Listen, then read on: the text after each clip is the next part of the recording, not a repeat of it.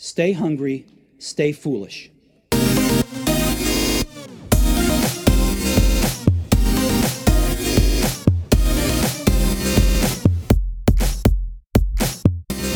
If approximately 70% of all businesses are family businesses and 2 out of 3 don't survive to the next generation, what can you do to make sure your business will survive and thrive?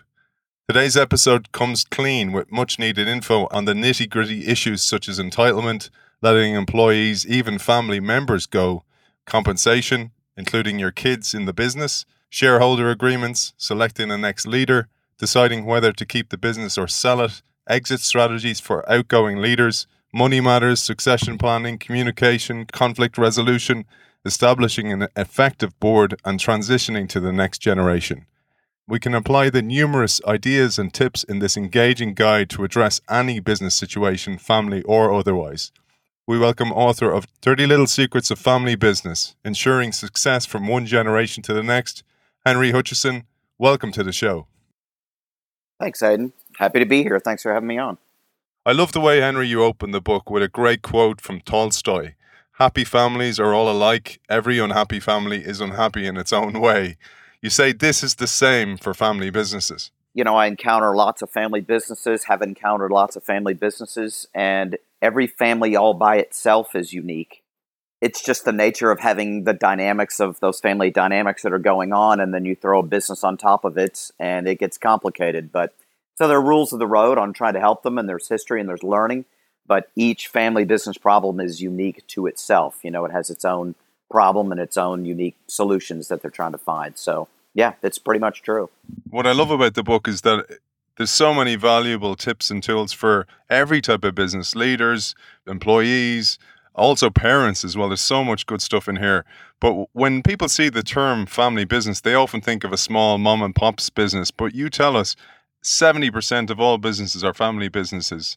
And family businesses historically have accounted for the largest portion of new jobs created, a significant percentage of gross domestic product, and a good chunk of Fortune 500 companies.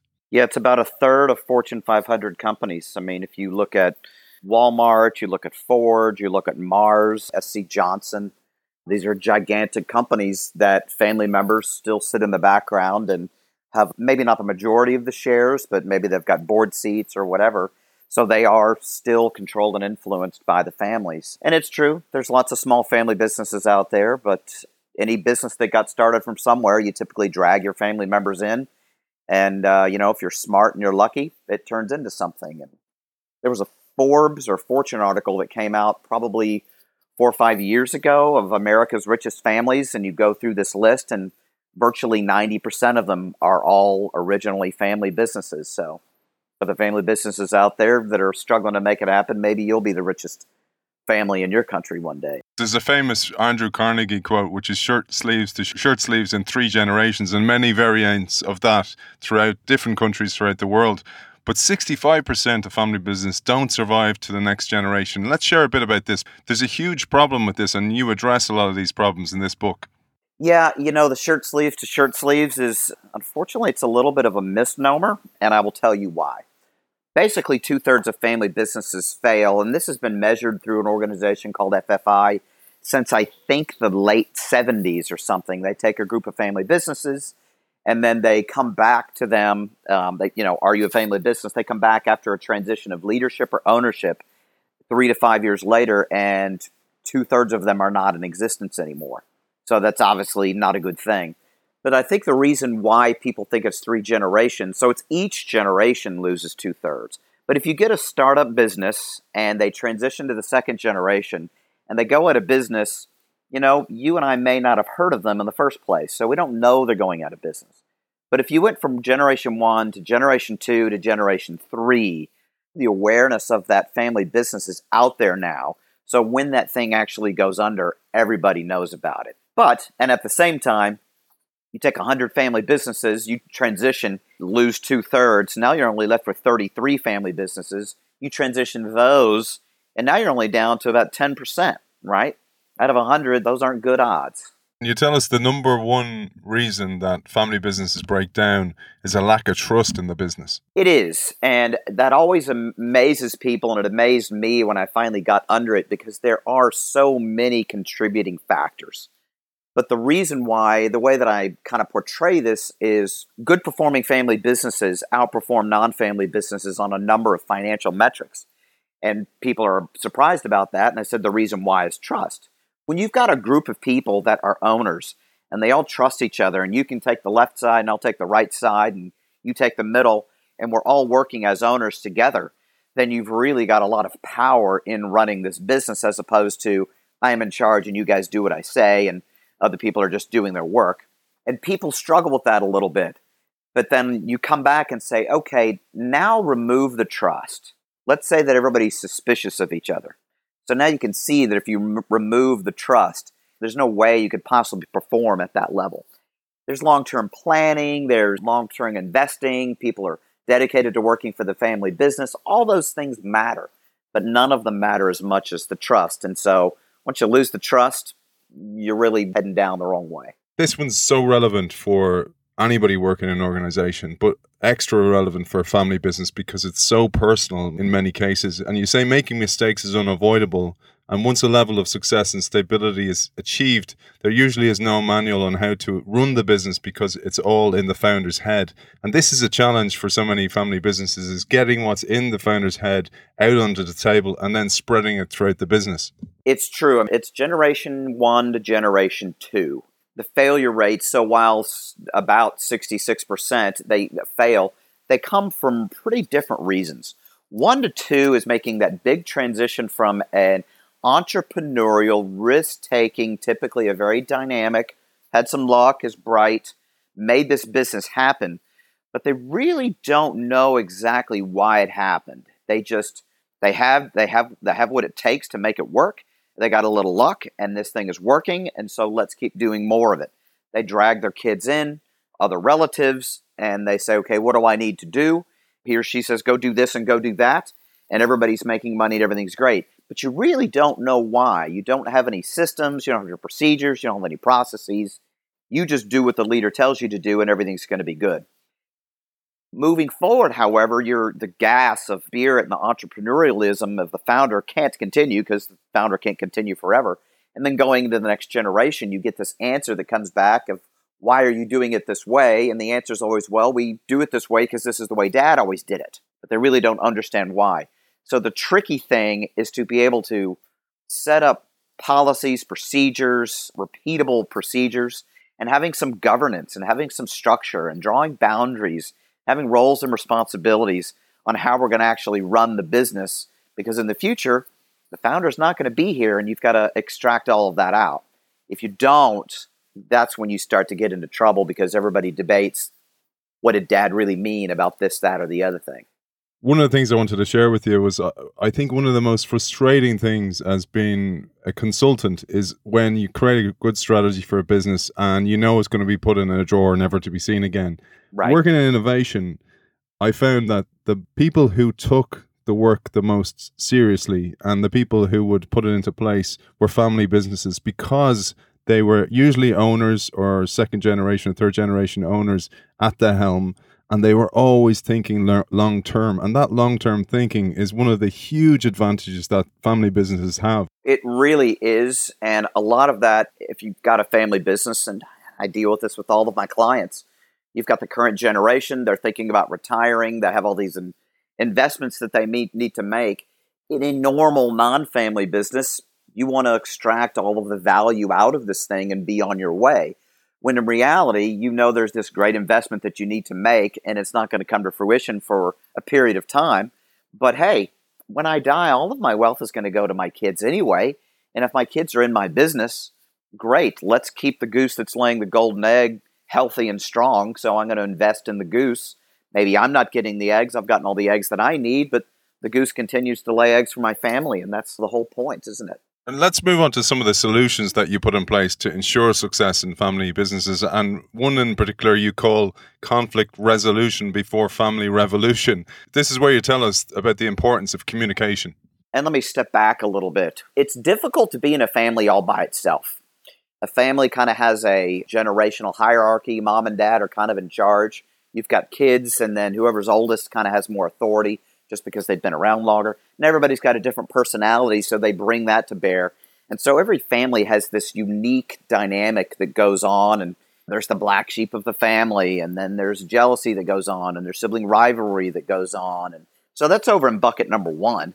Over in bucket number two, you've got this business that's supposed to make profit. I mean, that's at the bottom line. As long as it's not illegal, and as long as we're kind of being moral and ethical, you compete in the marketplace and try to make money. You put these two things together, and now you've got two problems on top of each other. So now here I am working with my child or working for my parent, and maybe something from a business aspect is not going the way it's supposed to go. When you're having to deal with a family member on this, you don't want to hurt their feelings because they're part of the family and you love them. And oh, by the way, all this family baggage gets dragged up. So a lot of communication gets shut down at a minimum because you don't want to hurt anybody's feelings. And so you just don't say things that need to get said. And then when finally something big happens, there's this blow up because you just can't hold back anymore. When family businesses learn to communicate well with each other, you can talk about the things that you need to talk about from a business perspective without worrying about hurting each other's feelings because you know it's not personal. It's just a business thing. But you have to establish good and regular communication in order to make that happen. And hey, families aren't designed to communicate well, and businesses by their nature are not designed to communicate well. So it takes an extra effort to be able to communicate well with each other. This is interesting, that when in doubt, include everyone. So include spouses, partners, etc. Right, and that's kind of around family meetings. You know, the whole family has some level of influence. When you have a family, everybody's included in the family. It's not like who's invited to Thanksgiving or who's invited to Christmas. Everybody's invited because you're part of the family, right? So when you're having a family meeting and you've got this business that generates income and well-being for many of the family members, and even the family members that are not working there, if you're talking about global issues with the family business, like I'm going to transition it from one generation to the next, or I'm deciding that I'm going to, leave the business to your brother because he's really good at doing this thing and you're going to be an owner, so on and so forth. You really do need to include everybody in those big decisions. Now, that's not to say every single meeting when you're talking about certain details, everybody needs to be there. Heck, everybody's not going to want to be there. But everybody needs to feel like they can be included. You give a brilliant list of suggestions for every family business that they should follow. But one thing that I thought was really interesting, and also interesting for anybody with a family, it doesn't matter, or any group of individuals you're bringing together, is to create a manual, kind of a rules of engagement. What behaviors are tolerable? What way do we want to show up? How we should behave? All that type of thing. We call that a code of conduct. When we introduce it, I'm going to be introducing one here in a couple of weeks to a family. I typically don't let them know about it. I just say, hey, we're going to go through an interesting exercise. It'll be fun. And I take them through an exercise where at the core of it, everybody individually writes down on a piece of paper by themselves in the room, what are some of the things that we can do as a family, individually and as a group to improve our communication. It can be things that we need to do more of or things we need to do less of. And so individually, everybody gets to write down their little thing about, hey, I don't like it when my brother does this thing, but they're not going to say it's my brother. When dad yells at me, I shut down, or whatever it may be. And everybody writes it down in the privacy of their piece of paper. But then I ask them to share all of that individually, one at a time. And so they're looking at me when they're really referring to one of their family members. So it's a really easy way to get some of this stuff out and on the table. So we write all of that down. We have a great discussion about it. And once you get that all written down, you kind of clean it up, put a title on it, and you call it the Code of Conduct. We say, hey, this is the thing that if we can do all of this stuff, then we'll be able to communicate better if you won't do these things and you'll show up to meetings on time and turn your phone off when you're in the meeting and whatever these things may be. Each one is different, unique to every family business, but it's great to have as a living document for the family as they go forward to help them communicate. Moving on, there's a headline you share in the book, which we'll explain in a second. P. Diddy buys $360,000 car for his son's 16th birthday. And you say, what a way to mess up a kid, because this creates a sense of entitlement and it's a sure way to destroy a family business and a kid's mentality. I really should follow up on his kid, because he's probably 26 by now, but I don't know how old he is. But the point, I say that, I share that with everybody to kind of make the point that when you're bringing your kid into the family business, before they finish their schooling, bring them in, let them work, let them do what they do. Give them as much responsibility as you have or they can handle. And pay them a reasonable amount of money, because it's just a summer job, right? It's just a part-time job. So let them get a feel for the business. You get a feel for them, et cetera, et cetera. But once they actually finish their schooling, they should go work somewhere else for a period of time. But if and when they come back, you need to start them at the bottom, and you need to start them in an appropriate place. They need to interview as anybody else would come into the business and work their way up. Now, that's not to say that you can't rotate them through departments and groom them in order to one day become something. But many times, family business owners love their kid, don't want them to suffer, don't want them to be in pain, and so they give them a title and more responsibility than they can actually handle and they're qualified for, and they particularly pay them a salary that's not appropriate for their position. And then they start thinking, hey, I'm good at this thing because my dad's good at this thing and my dad's an owner, and so one day I will be an owner, even though I may not be good at it. And now you engender an attitude of, I am good at this business because my family, my bloodline, my genetics. When in reality, people are only good at what they do when they demonstrate they're actually good at what they can do, right? There's experience and education and so on and so forth, but can you actually do the work, and can you actually do the work well? That's all that really matters. And promoting your kid too fast is a bad thing to do.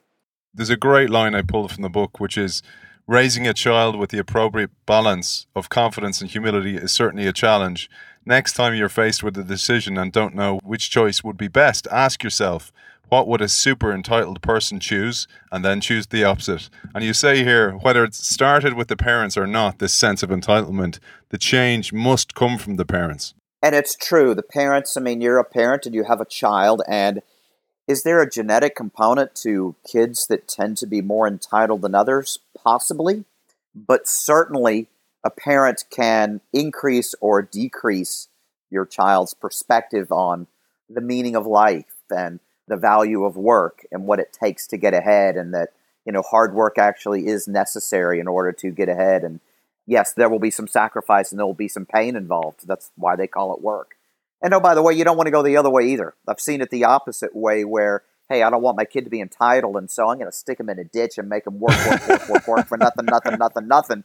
And the kid's like, I'm sick of this and I'm out of here, right? So you don't want to go to the extreme opposite end either. So that's why the confidence-humility balance is so important. You need to strike the right balance in the middle. Yeah, and there's a great analogy you draw here with the Wisconsin National Primate Research Center that showed that the highest correlation to long life is to virtually starve yourself. And the reason you share this is that the body finds a way to function extremely efficiently with few resources. And you use this as an analogy to say, most entrepreneurs started this way. They had limited resources. We always talk about it on this show from an innovation perspective.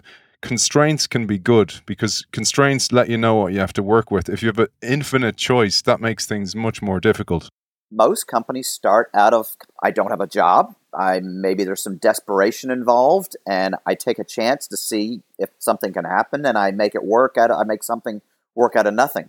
My mother's family business, so my father had a family's business, but my mother's family business started with my grandfather borrowing a camera and taking a picture, and the guy gave him a nickel in order to put 5 cents down, 5 cents when you pick it up. He needed that first nickel to go buy film. So when the guy came back the next day, he said, hey, I'm sorry the picture didn't take, but I'll take it again for free, because now he had the nickel to take the picture, right? He needed that first nickel. But that's part of when you're raising your kids in the business is don't give them the easy way out. I know it's painful as a parent to watch your child have to suffer, but we all know on the inside that the only way you become really good at something is to have to struggle through it, because that's when you really know and learn what it takes to do something, right? Don't give them the easy path. And so giving them a difficult path and putting them into the hard, difficult projects and letting them fail and accepting failure and letting them learn from some of these failures as well develops them into becoming a highly functioning individual in the business and as a person. One of the things you share as an antidote for entitlement is encouraging philanthropy. It is. And a lot of families and family businesses do this. And this is kind of incorporating it into part of your life. It's a bigger philosophical question, if you will. Is that, hey, there's people out there that don't have much. And so while we work and we make money, let's realize that there are folks in the world that don't have the opportunities that we have. And so incorporating some giving back component, whether it's physically going down to the soup kitchen or taking a piece of money and donating it to a good cause, that bounces back at you and helps you realize that, hey, that could be me. And not everybody makes it. And I am lucky and I have a gift of my skills and this business and so on and so forth. And so you appreciate what you have more by understanding that not others have these opportunities or abilities that we have. And so that's another good way of engendering the appropriate mentality. And you talk about as well the storytelling at the kitchen table, Thanksgiving, etc. Talking about the hard days to remind the current generation, or maybe it's the next generation, maybe it is the third generation at the dinner table, that things weren't always this way. We're circling back a little bit to generation 1 to 2 and 2 to 3, whereas generation 1 to 2 is typically because you've got this founder who's dynamic and has it all in his or her head. And then the next generation never really learned how to do this thing from a functional perspective because dad's not here anymore. We always just did what dad did. But when you get to, let's say you get past that, right? Let's say you did learn it and you're also pretty good and you use that platform and build further. When you get to the third generation, many times there's money around, right? And so the third generation is born with babysitters and dad's driving a nice new BMW and mom and dad are in charge of, running a company and they're in charge of a bunch of people's lives, right? So my parent is powerful. My parent has money. My parent gets to take time off. My parent is an owner. And there's money around. And so this is where the sense of entitlement can come in. And because you're the third generation, you can get disconnected with the hard work that it took in the first generation to make this thing happen. And because you get disconnected from that, you think that, hey, this is the way it always has been and the way it always will be. Connecting those stories back to what happened in the early days create that vision of what it took to get here and the continuance of that vision going into the third and fourth and fifth generation. I think this is very relevant to many listeners to this show. We often talk about parenting in this world of abundance. And one of the difficulties for many of us is making sure we're not lawnmower parents or helicopter parents, paving the way too much for the children, but equally giving them a comfortable life, but not too comfortable, because you want them to have that little bit of grit so they can survive in life, because that's the way life is. Right. But moving on then from parenting to innovation. One of the biggest challenges for many innovators or change makers or corporate entrepreneurs in businesses is selling their idea. So either selling it to the status quo, selling it to an incumbent CEO, whatever it might be. But this is also a huge challenge in family businesses where the current generation or the former generation are resisting the new ideas of the next. It's the big question of the day, and we don't have enough time to cover this, but every generation has a generational gap. I had it with my parents had it with them, and so on and so forth. But it seems to be rather acute now because of the advent of the internet and communications and, smartphones. And so when I grew up, we had a few channels on the television, and my parents didn't have a television, and so on and so forth. But the leap in technology is so big now that, frankly, us baby boomers struggle to keep up with it. There's actually a book out there that talks about how little us baby boomers realize, even though we're smart, how much change is going on. But there's a balance here. And a lot of it, it's a 50-50 thing. I'm a young kid. I'm coming up and I've got my ideas. And these ideas in these days are pretty out there because of the way the world is these days. But the nature of the current generation is that, hey, I've built this thing up. I've made it work. I've got it stabilized. And now I need you to do exactly what I do in order for this thing to keep going. which I'm not going to say nothing could be further from the truth, but it's pretty close, because you can't train somebody. Training somebody to do exactly what you do is only going to work if it were frozen in time today. But the fact of the matter is the company is going to be 5 years later, and 10 years later, and 20 years later. And the current generation won't be here then. You need to train your kids to be able to deal in a world that's 20 years from now. But as the current generation, I don't really know what 20 years is going to be like. My kid has a better feel for it. So I guess the point is, for the current generation, you've got to force yourself to be more open-minded on some of these ideas that seem kind of crazy, to enable them to explore some of that stuff. You don't go nuts. You can't let them do crazy stuff. There are basic business fundamentals that one must adhere to be sure. But part of the problem and part of the conflict is shutting your kid down and stamping out their enthusiasm when maybe they've got great ideas, A, and B, they've got their own personality here. Maybe I'm a great financial person, but maybe my kid's a great salesperson, and maybe their kid's a great logistics person. Take your skill and bring that skill to the business and bring that forward. You've got to enable that, and you've got to foster that. So like a older corporation, one that's crystallized in its thinking, and you have the breakthrough idea or the innovators within the company coming with a new idea, but often they need to reflect that when you point the finger, there's several pointing back at you, and they must ask themselves a series of questions before they berate the previous generation. And one of those you talk about is, are they approaching the current generation in a manner that is respectful of the legacy they've created? It's funny, I see it over and over again. To your point, for the up-and-coming generation, it happens all the time, right?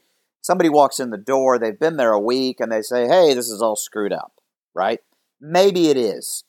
But you need to kind of pay your dues and figure out, demonstrate that you can do the work that we're doing here now, that you understand the work that we're doing here now, and how we do it and why we do it, and demonstrate all that.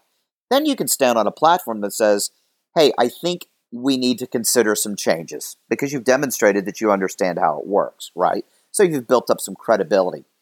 But the other thing, and this particularly happens from generation 1 to 2, is that generation 1 it's a founding of a business. And, out of 100 things, these 5, 10 things had to come together in order for this thing to work. But then when the next generation comes in, they've got a college degree, maybe they got a degree in business, maybe they're pretty bright, and they come and they look at this thing and they say, whoa, what are you guys doing? This thing isn't operating on a professional manner. And then they start criticizing back on the current generation of, why didn't you this, and why aren't you doing that, and why aren't you doing the other thing? And I've heard it, if I've heard it once, I've heard it a million times. They look back and say, well, if you look at our financial statement, you'll see that it actually is working out okay without having done what you say. But the point is that in the first generation, you're focusing on the really critical things to make things happen, to make this business work, to make some money. You push to the side the things that are not as important or as irrelevant, or so on and so forth. I've got a particular client that said, we don't know how much money that we need to fund this thing for. We're going to take 2 cents of every dollar and we're going to shove it in that bucket. When actually, professionally, you need to account for all of it.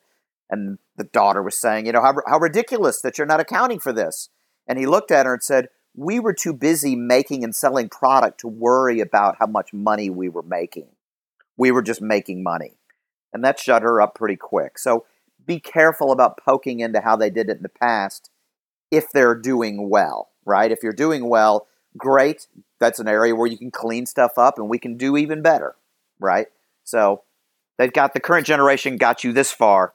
Let's just take it forward and try to make it better instead of being critical of the past. Yeah, but as you say, and as we see in innovation all the time, that is when you're dangerous, when you're in that kind of mode of, we're doing fine, we don't need to worry about the outside world. And you mentioned this, the world's moving so fast, and that's the point. When you're complacent, it's an extreme weakness. It's a danger that every family business runs into. And we're splitting hairs here a little bit.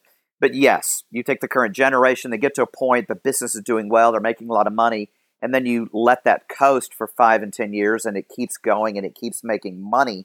It's not, without innovating and going into the future and evolving, things aren't going to work. And the current generation gets a mindset that gets stuck saying, hey, we need to just keep doing what we're doing, and I become more and more and more conservative because I'm coming closer to the end of my life, and my risk tolerance is going down as I get older, right? So I don't want to risk anything. And hey, you're a 22-year-old. You got nothing to lose. You're ready to risk everything. Please don't come into my, $50 million business and start risking everything on your cockamamie ideas. So it becomes a point of conflict, to be sure. You do a brilliant job of showing the type of diversity you need in a family business, including board members and the different types of boards you can bring in, etc. I'd love if you shared a little bit about this. Every family business needs to have some kind of entity that functions as a board, as a good board. I'm not saying a board, but a good board. People think any board, and a lot of people think, oh, well, all these bad things will happen. Well, then you've got a bad board. But you need to have some kind of oversight, and part of having a good board is having some independence on there. Having independence is having somebody on that board that is not a family member, and it's not your friend, and it's not somebody who's going to be embarrassed to tell you that they disagree with you. They're not risking their financial future, and they're not risking their friendship. There's somebody that you don't know who knows something about this business. You pay them a little bit of money, and you have them look at what you're doing as a business, and they provide honest feedback to what you're doing. Now, when you're a smaller business, maybe this is just an external person, a group of people that you go to lunch with. But as you evolve further, having an actual functioning board with independent members is important. I want to tag on to that too. A lot of family businesses get hung up, and I'm diverging from our topic a little bit here. Just because you have children doesn't mean that the best qualified people to run your business. Maybe they need to be mid-level managers and they can be good owners. And maybe you actually hire somebody from the outside who's really good at what they do to run your family business. And we did that with our family business. SC Johnson does it as a matter of course in between generations. You've got the family member running the business and the up-and-comer that actually comes up in the organization, and then you hire in an outside person to be the president of the company. I become the chairman of the board, and now my child is reporting to the president of the company, who is a non-family member. And then at some point, if they make it, they run the company, and then they do it again, and then they do it again. Don't forget that bringing in non-family member people can be very important to the success of a family business.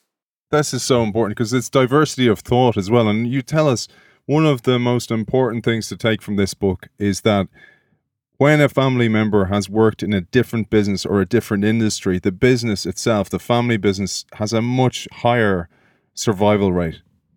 It does. And actually, there's two parts to that. But the specific part is this. The highest correlation to a successful family business transition from one generation to the next is when the next generation has spent some time in their life working somewhere else outside the family business. And the reason why many people think is because, hey, I developed these additional skills and knowledge of the outside world and so on and so forth, competitors or suppliers or whatever it may be. And that is definitely very true. But the real reason is that it helps develop a mentality in somebody of, I'm going to call it an ownership mentality. You need to know who you are and what your skill set is and what your worth is in this world, disconnected from your family and from your network. Your whole life you've flown underneath your parents' wing, and in coming into the family business, you're going to fly underneath their wing from a business perspective. You need to go work for somebody else where your name is not on the door and the person you work for is not your parent and not your relative. It's just a business arrangement. And it's even better if you go live in a different city. Go establish your own life. This is the first building block for success, is developing some sense of independence. So that when you develop that sense of independence and you do come back to the family business, you can stand toe-to-toe with your dad or your mom and say, look, I hear you, but I disagree with you. And you stand your ground because you have your core beliefs that you developed from yourself, from within, not because you inherited them from your parent. Number one. Number two, one day when you are the owner of the company, you have to stand alone and make these decisions by yourself, right? You can ask your employees and you can ask your friends, but am I going to invest that $1 million in that new technology or am I not? And nobody's there to tell you the right answer because it's your company. You decide. You do it on your own. Having that sense of independence that you've developed as a child somehow is going to help you be a good owner and have an ownership mentality once you are running the business and to be successful. That being all of a sudden left alone to make the decisions, it's so reminiscent of parenting. So you're trying to teach them to survive in the world without you. That's what you're trying to do. But you mentioned in the book a huge area of concern, anxiety, and conflict in the family business is control over the family business, especially in the case of an untimely death. And procrastination is the deadly sin of estate planning. And you tell us 70% of people don't even have a will in place. And I loved what you do here with your clients where you do the heart attack drill. Right. You don't always have to do that. The question that you're trying to put forward is, okay, there's leadership and there's control. Somebody's going to run this business, right? Let's go get the best person and people possible to run this business. There's a goose that lays golden eggs. Who are the best people to tend to this goose to make sure that it lays eggs and it's going to lay these good eggs forever, right? But that doesn't mean that you necessarily own the goose, right? You can hire somebody from the outside to run the business. But let's say it's somebody on the inside of the business. At the same time, there's control. Businesses have owners. And if you're the dad, you're 100% owner. But if you've got 5 kids and you've got 2 kids who are really good at the business working here, and then you've got 1 kid who's working here, but, doesn't always show up on time, but he's in sales and he's pretty good at what he does, but he's not really cut out to run the business. And then you may have 2 that are completely not in the business. Well, when you die, what are you going to do? You're going to give your estate equally to your kids. So now everybody has 20%, right? So now the 2 good people have 40%, but the majority of the ownership is sitting with your mid-level sales manager and 2 people that don't even work in the business. You need to give control of the business to the people who are actually in the know and leading the business. Those who are most capable need to have the control of the business. Now, it gets scary because the way I've drawn the picture is, okay, so wait, you're telling me that I have to give them a 50% to 2 kids and that leaves 49% for the other 3, and that doesn't seem fair. Well, you can equalize it with other assets that you have, number 1. But number 2, in an LLC, you can make them managing partners, which gives them control, or you can create voting shares, which is a different set of share group, which says when you have these shares, you have control of the business, but the other shares benefit in the financial end of things. So the point here is that whoever's leading the company, whoever's most capable, needs to have control over the business if you want that business to continue doing well in the future. And you mentioned there, Henry, the shareholding of the company. So that's with the family. But how do you attract middle management? This is absolutely key. Bringing in outside middle management. And it's not friends of the family. It's actual professionals because you need to professionalize the company. How do you incentivize those guys? Because many that I talk to struggle at working for family businesses. Well, I'm going to flip it around. How do you not de-incentivize them? And that's usually the problem. And it's going back a little bit to entitlement. Anybody that joins a family business, anybody that joins any business wants to be recognized for their contribution and their effort, and they want to be rewarded, right? This is an arrangement that we have. You need some help. I can help you with that thing. And in return for me helping you with that thing, I want you to pay me for doing that. Because if you're not going to pay me, then I'm going to go find somewhere else to go. And oh, by the way, if I do a really good job, I want you to recognize that I did a good job, and then I want to be financially rewarded for that thing and recognized and so on and so forth. However, in a family business, many times you can find a philosophy that goes on that says, oh, that's only for family members, and you're only going to be in the know, only family members are in the know, and only family members are going to get promoted. So I'm working hard and I'm doing well, but I know that Junior over here, who is not as good as I am at doing this thing, is going to move up in the organization and I'm not. So the point is you need to recognize that when you're promoting your children in different positions and you're giving them opportunities and you're giving them salaries, How does that look in comparison to the rest of the company? How do the other employees feel about that? And bringing this to a really fine point, when you're transitioning a family business from one generation to the next, one of the Achilles heels is that you need to make sure that you talk to your key non-family employees and say, hey, we're talking about this transition and we're thinking about doing this stuff. We haven't done anything. How do you feel about this? And they may say, hey, I thought I was going to run the company. What about me? And now you better take that into consideration because you don't want to lose this person. Or they might say, hey, I've always thought that was a good idea. I think your kid's great and I'm looking forward to working with him or her or them or whatever. And then there's points in between. But by golly, you better make sure that you have conversations with them because you've got key people in your company that are not family members that are making this machine work. And if they get unhappy, you're going to be in trouble. Yeah, and you tell us throughout the book, communication is one of the number one skills so important in any business. But moving on to succession.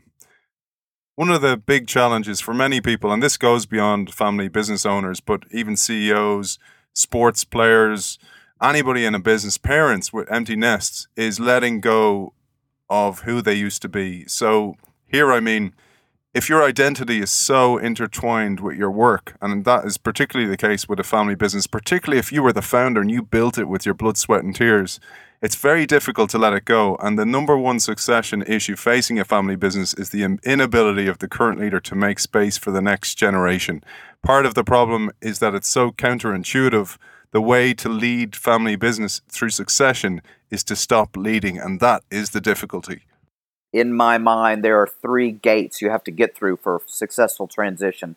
And this is, number 1, are your kids interested and capable and can they get there? But number 2 is the current generation has to get out of the way enough. You don't have to leave, but you got to start backing out just so you can give them space to get their hands on the wheel.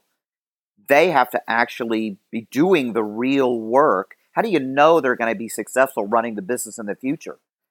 Have them run the business in the present, right? So I can ride the bike and show you how to ride the bike, and I know how to ride the bicycle.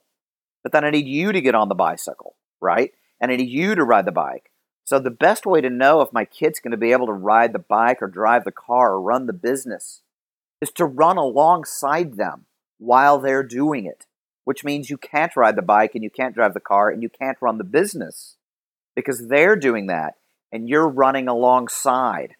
So that, hey, they'll make some mistakes and you'll have to say, okay, is this a normal mistake? And they need to pick themselves up and learn from it and kind of keep going and get back on the bike and let's keep going. Or is there some fundamental problem where I need to come back in a little bit and say, hey, let me show you again how this works. Or, hey, maybe this is not your thing. There's a lot riding on this business being successful in the future. It's your legacy. It may be your retirement. It's your kid's future career. It's your kid's future self-esteem and meaning in life. And so it's really quite simple in language and in logic. If you want your business to be successful, you need to back out as soon and as much as you can when your kid is ready and let them do this and run alongside them. That's the best way to know whether or not they're going to be capable of doing this and groom them to be really good at doing this thing. Instead of saying, hey, I like doing this and I'm good at what I do and I like making the money and so on and so forth, you're putting each day that goes by, you're creating more risk that the succession will not go as well as it could the longer you stay in the business and the later it takes for them to get their hands on the wheel. Nice. And then there's the flip side of this, and we'll start landing the ship with this now, is when a child wants to tell their parents that they don't want to be in the family business. I loved what you said, and the way you phrased this is beautiful. This is one of the best ways to say you're leaving. I am your child, I love you, and I will help you with whatever I can. But this is my life, and I want to pursue my own dreams. I think that's a beautiful way to phrase it. It is, and I'm going to take this from both sides. I mean, there's some, hey, I would like you to have this business, and it would make me feel good if you took this business, and won't it be cool? We can work together. A good family business is great because you get to work with your kids, you get to work with your family, right? You love your family, and we get to spend more time with each other. It's wonderful. We get to do a project together and be successful at it. But, People need to go pursue their own life dreams, and parents should not force their kids into or guilt them into running the family business. And so it can be very difficult to back out. And so, yeah, it really is a heart to heart that you're going to have to say, look, this is really not my thing, and I know it's your thing, but there's two aspects of this. One is, I may want to do this business, but I don't want to do it as much as you did it. You love it, and you're a workaholic, and you work all the time at this thing. If I have to work that hard to do this, like ridiculously workaholic hard, no life balance, I don't want to do that. I'm here to tell the next generation you don't. You can get it structured so that you can. And I see it many times. But on the flip side, there's a lot of kids these days that say, hey, I want to go do my own thing, and I'm not sure that I want to join the family business. Many times I'm on the other side saying, I want to make sure you understand what you're giving up here, because this is a very lucrative opportunity for you that you can have by doing this thing, and you can get it structured so that it works for your life. And don't just flippantly go off and say, I want to do something else with my life. Make sure you realize what you're giving up, because many times the opportunity to run your own show, it's really about your life. You make good money and you can pursue your other life dreams while running this business that you've got here. So think twice about giving up a family's business when it's running really well. Beautiful. And I pulled a quote that I'm going to sign off with today from the book that I love. In a family business, there is a permanent emotional relationship with your work colleagues. Families are lifelong social structures characterized by unqualified love and support among their members. You can quit your jobs, but you can't quit your family. I thought that would be a nice way for me to sign off this week. But before I do, I'd love if you shared your final call to action, perhaps after you tell us where we can find your work. Sure. It's real easy. We're called Family Business USA, which is kind of funny because we work all over the world, but FamilyBusinessUSA.com. The book is Dirty Little Secrets of Family Business. I'm Henry Hutcheson, and 3 quick points. Are your kids sufficiently interested and capable? Can you get them there? Can the next generation back out enough to let your kids get their hands on the wheel? And number 3 is, can your kids get along once they're working together in the future? Those are 3 must-have gates in order to successfully go to the next generation. And if you work on those things, you can make it and you can do it. Author of 30 Little Secrets of Family Business, ensuring success from one generation to the next, Henry Hutcheson, thank you for joining us. Thanks for having me, Aidan. I appreciate it.